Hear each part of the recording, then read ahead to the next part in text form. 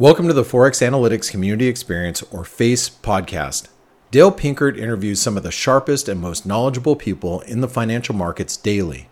Also, you can go directly to forexanalytix.com or find us on YouTube to watch these interviews live and get fresh intraday macro and technical analysis of the currency, stock, and commodities markets daily from the Forex Analytix team.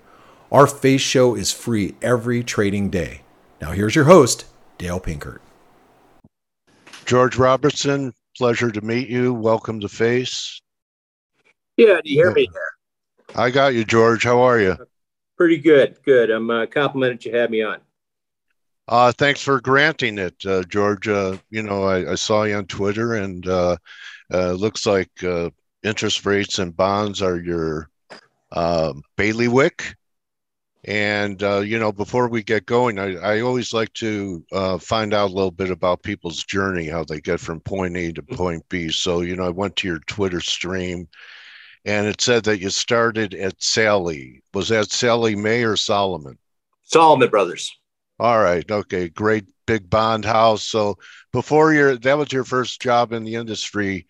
Were you thinking before that you wanted to be involved in the financial markets? I got to confess, it wasn't my first job in finance. I was a stockbroker in Toronto with my Harris tweed jacket and my gray slacks. Yeah. And I had a few dentists as my clients.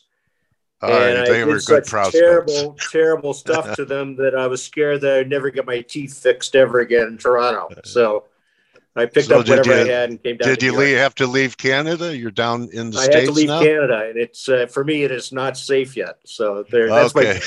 I won't go too far. Can you explain your handle at Bicker and Brattle? Yeah, Bicker and Brattle. That's I apologize for that. Sorry about that. Okay. I apologize for that. That's from Robert Burns. It's about the mouse where he's plowing his field and he finds a mouse nest that he ripped apart. And it's just it's a poem about the inexplicable tragedy, chaos that can happen when you think everything's nice and cozy and you're in your little mouse hole. And there you go. So that's Bicker and Brattle. Okay. All right. Thank you, George. So, I did go to your stream, and it's time to talk a little bit, talk some markets with you. So let me just share.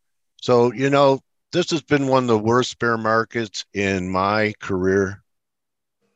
And I don't know if it is in history, but in my career, I mean, TLT from 170 to mid 80s in a couple of years.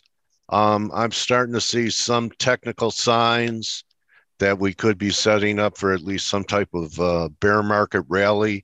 Doesn't sound like, or what I see, that you talk a lot about directional stuff in interest rates. But do you have a view? Because go ahead. Yeah, I do. And it was really interesting. I sort of eavesdropped on you guys about a couple, 10, 20 minutes before this forum. And it was a lot of discussion about things that usually I haven't had too much involvement. A lot of technical analysis, a lot of double tops, triple whammies. Now, 20 years ago, I would have been somewhat dismissive, but now I'm not at all. In fact, Matt, I think that's where it is right now, because people are overthinking the macro. There's really massive flows going down, but they're only happening about every 6 months to 18 months. There is not this constant meme that's going around about, if Powell will do this, if employment does that, and so on. It is not a responsive market now to macro.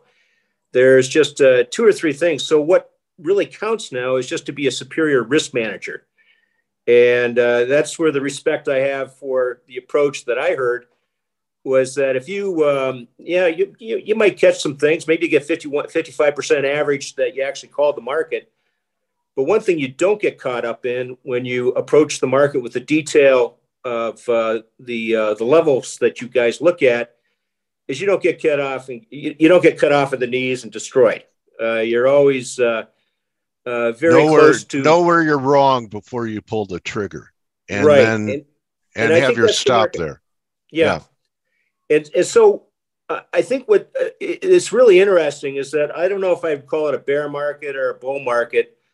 What I do think is that we have a fascinating situation where the last 30 years of certainty of what the Fed was doing, that the market was very confident they knew the Fed, that they knew Treasury supply demand, they knew all these variables cold, so that it was just plug and play as we got into an era where none of those variables really count anymore. We're waiting for the big event. We've got the stage set. We got everything going, and I'm not talking about doom and gloom and the U.S. is going to blow up or go bankrupt or anything, but I am talking about a very significant regime change where we're no longer under like the autopilot of the Fed taking care of us. Sometimes you're wrong, sometimes you're right, but you can count on the Fed. The Fed's not there, and I say that not as a debater like an anti-Fed guy. But I say that just because I don't see any signs of the Fed in terms of the macro economic analysis, the monetary economic analysis that I do and have done for decades. So that means that to be very, very conscious of price levels and innate understanding of volatility and risk is probably the way to go as we wait to see where this goes, where it plays out. George, any comparison to the 70s? Yes. So I mean, there are a lot of things that have parallels with the 70s, and wondering if, we're not in that we went through that type of regime. And also what's interesting is, what they brought back, the old term I hadn't heard for a few decades, bond vigilantes. Yes, the bond vigilantes are back, and we hadn't heard about them for, a couple decades. So, right. What was it? Cargill said, if you die, he wants to come back as a bond, right? Scare the hell out of everybody. Yeah. It's in my approach, I don't really see anything bullish or bearish in yield. I see Treasury yield as being reflective of the very long-term potential in NGDP growth. And NGDP growth, of course, contains real growth and it contains inflation. So where the 5 years going right now is, I think there's two things going on. First, it's quite normal that if this NGDP growth is going to stick with us for a while, that the 5 years should be here. Actually, I think it's going to go higher. And then the second thing going on is that the Fed went on for a very aggressive experiment that I don't think was really discussed much, which was from 2012 on.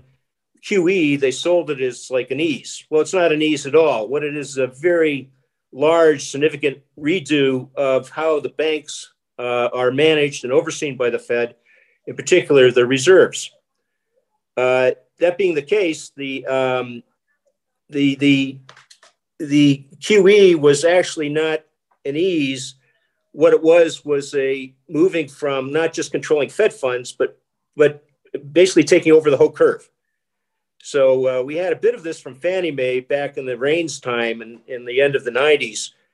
But it was just a bubble. And we had some of it in the 80s when World Bank couldn't do anything more than the 5 year. But we have an extraordinary move by the Fed that it dictates not just Fed funds, but 2 years, 5 years, 7 years, 10 years.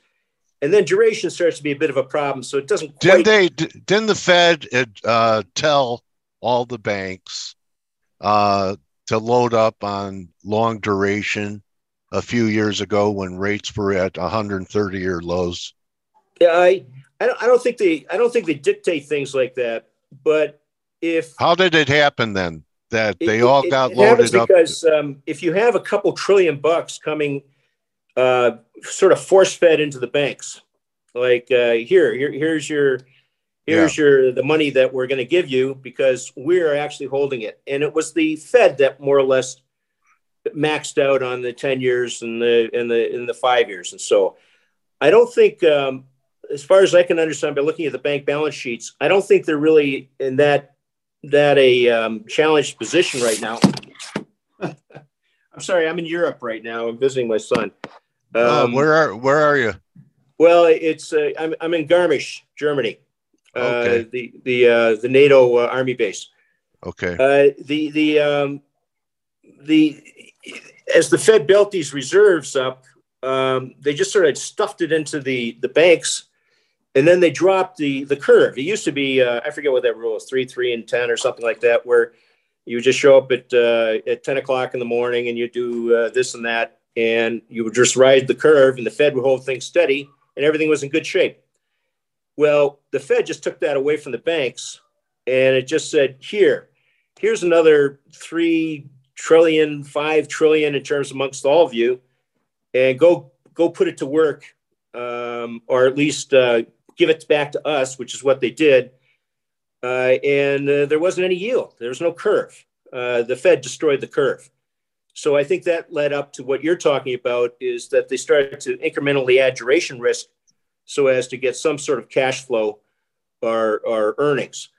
But the banks are the system's pretty sound. And these reserves are very, very large now versus what they were about 10 years ago. So I don't think that's a problem. I think what the problem is the Fed's aggressive and even hubris that they can command every risk-free rate there is from Fed funds right out to 10 years. Okay, and what are the risks of them doing that? People say something breaking, the rollover of debt that corporations are going to have to go through, and everyone say next year that it's going to be sticker shock where they were financing and where they're going to have to roll over to. Well, I'm probably going to surprise me there. I'm just going to disappoint you. Is that U.S. Treasuries are perfectly fungible. Like, in other words, I give you $1 trillion, you can give me $1 trillion. And if I drop it to 500 billion, you drop it to 500 billion. They're an asset liability problem always, as far as the macro and monetary economics go. So there is no demand supply problem for the system. It just doesn't exist. And that's what I said.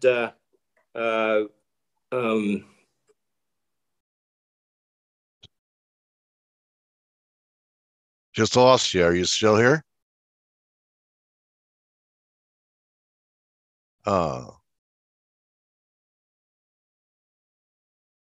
George?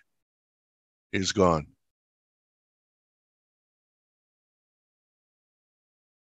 All right, well, that's showbiz.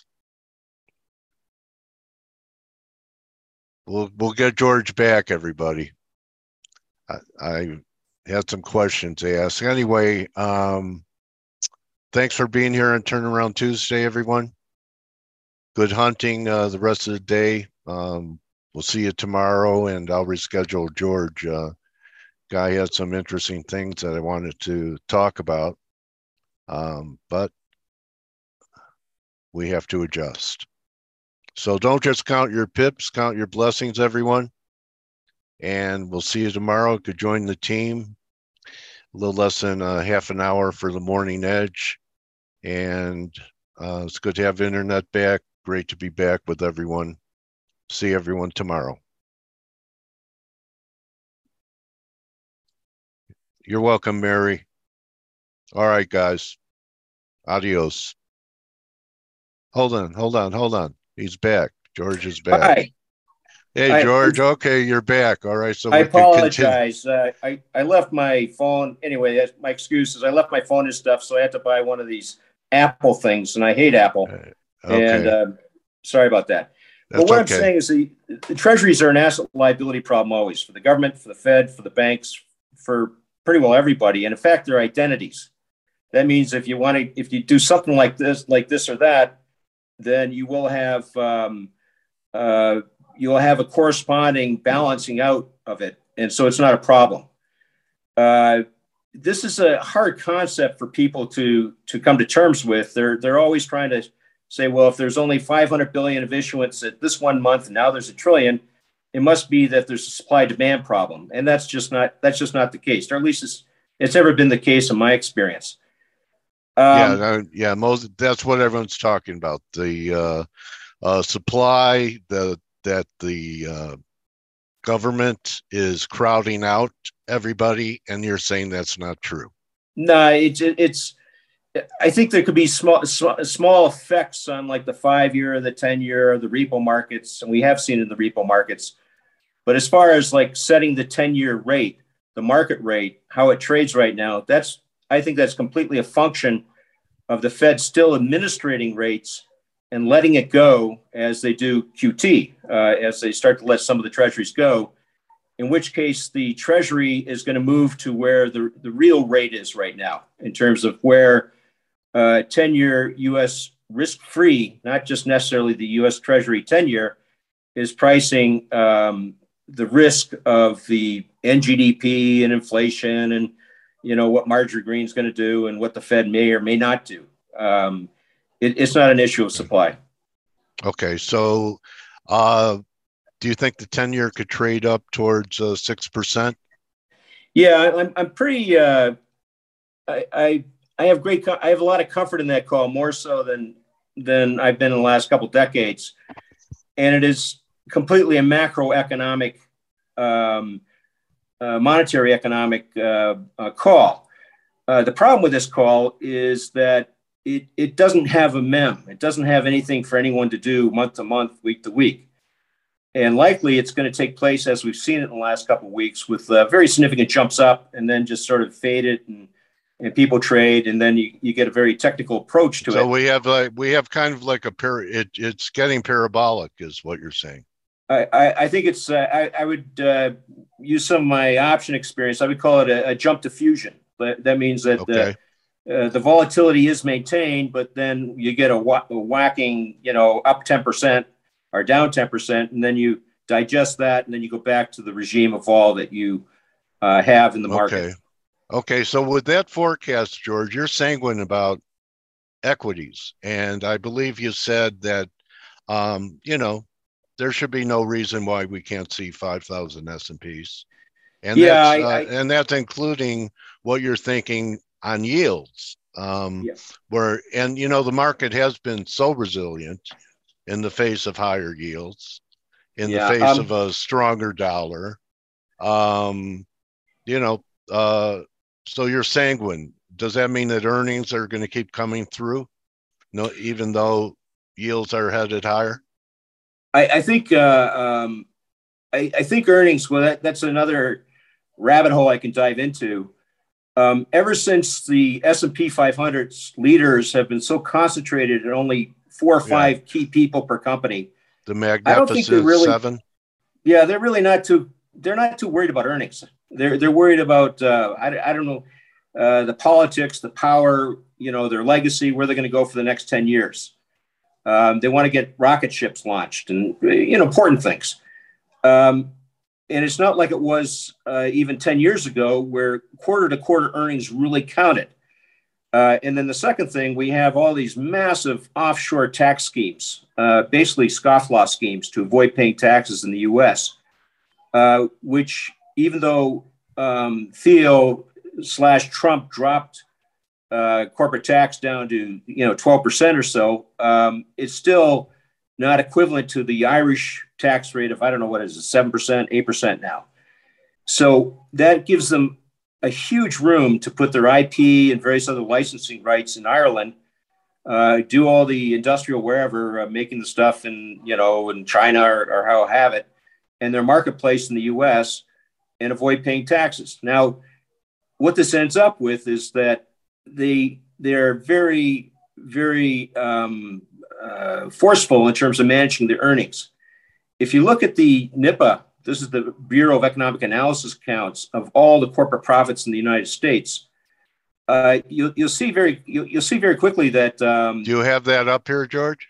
On your hub page? In the where do I have that?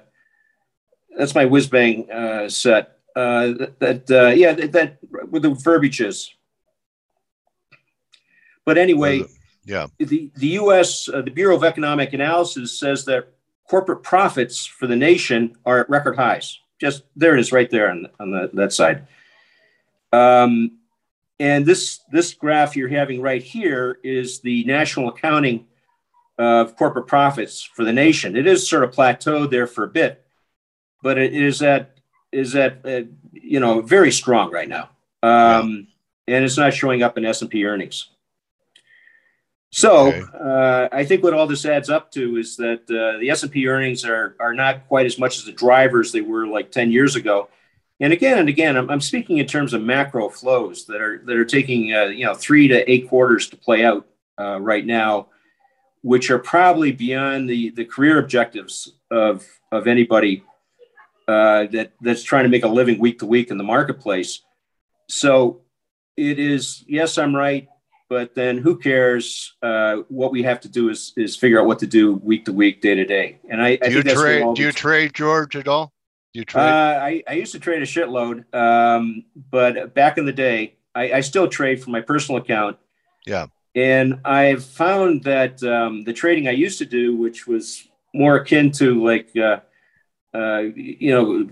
making flour out of grain, and what you try to do with your personal account, even if it's of some substance, that is 15 times harder than it is to trade for a large institution. Yeah. Okay. All right. And anything actionable that you see? Are we at any kind of inflection point? I mean, my original question was, say, for example, TLT got down to 84.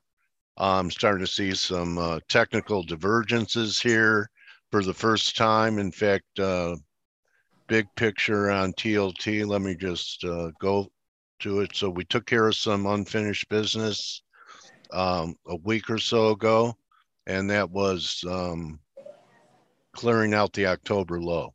Okay. Yeah. So the October low. So I would be a little careful with that. I would stress that when you feel that the trade is to short TLT, because I don't think we've seen the end of these rates rises. Okay, then, so sell a rally. Be a little more comfortable with that trade, and then if you do go the other way, which I obviously caught a couple of these waves that have worked out quite well, just be more than usually cautious in terms of how long you stick. Okay. Anything on the equity side? You have conviction about the S&P's trading towards 5K? Yeah, I'm fairly comfortable on that. Is it December? Is it next quarter? I'm not certain, but I do know that the major, if you look at like not just like the analysis that you're applying in front of me right now, if you just look at like what is the core, the central theory for all bears right now, and it is that the Fed has induced a monetary cycle and it is tightening, and we might get some more Fed funds up or maybe nothing, but that is more than enough for anybody with any sense to look forward to a lowered NGDP, higher unemployment, and therefore a bear market. The problem with that is that it doesn't show up in any of the macro flows. There basically is no Fed in terms of being able to affect that type of change in NGDP. And if the S&P 500 were to trade aligned with the NGDP that we've seen, since April 2020, it should be well over 5,000. Okay. Do you have any kind of business? You're just doing this to, educate people and share your views? I'm sort of casting around what to do with a lot of time on my hands right now. My risk manager, my partner at home, says that I'm retired, but I'm not too keen to do it. My habit was 12-hour days, so I'm still at it. Okay. Yeah. Have you ever been to a retirement dinner for a financial trader? Usually, I don't make it that long. Yeah, there you go. My retirement plan is slumping over my keyboard.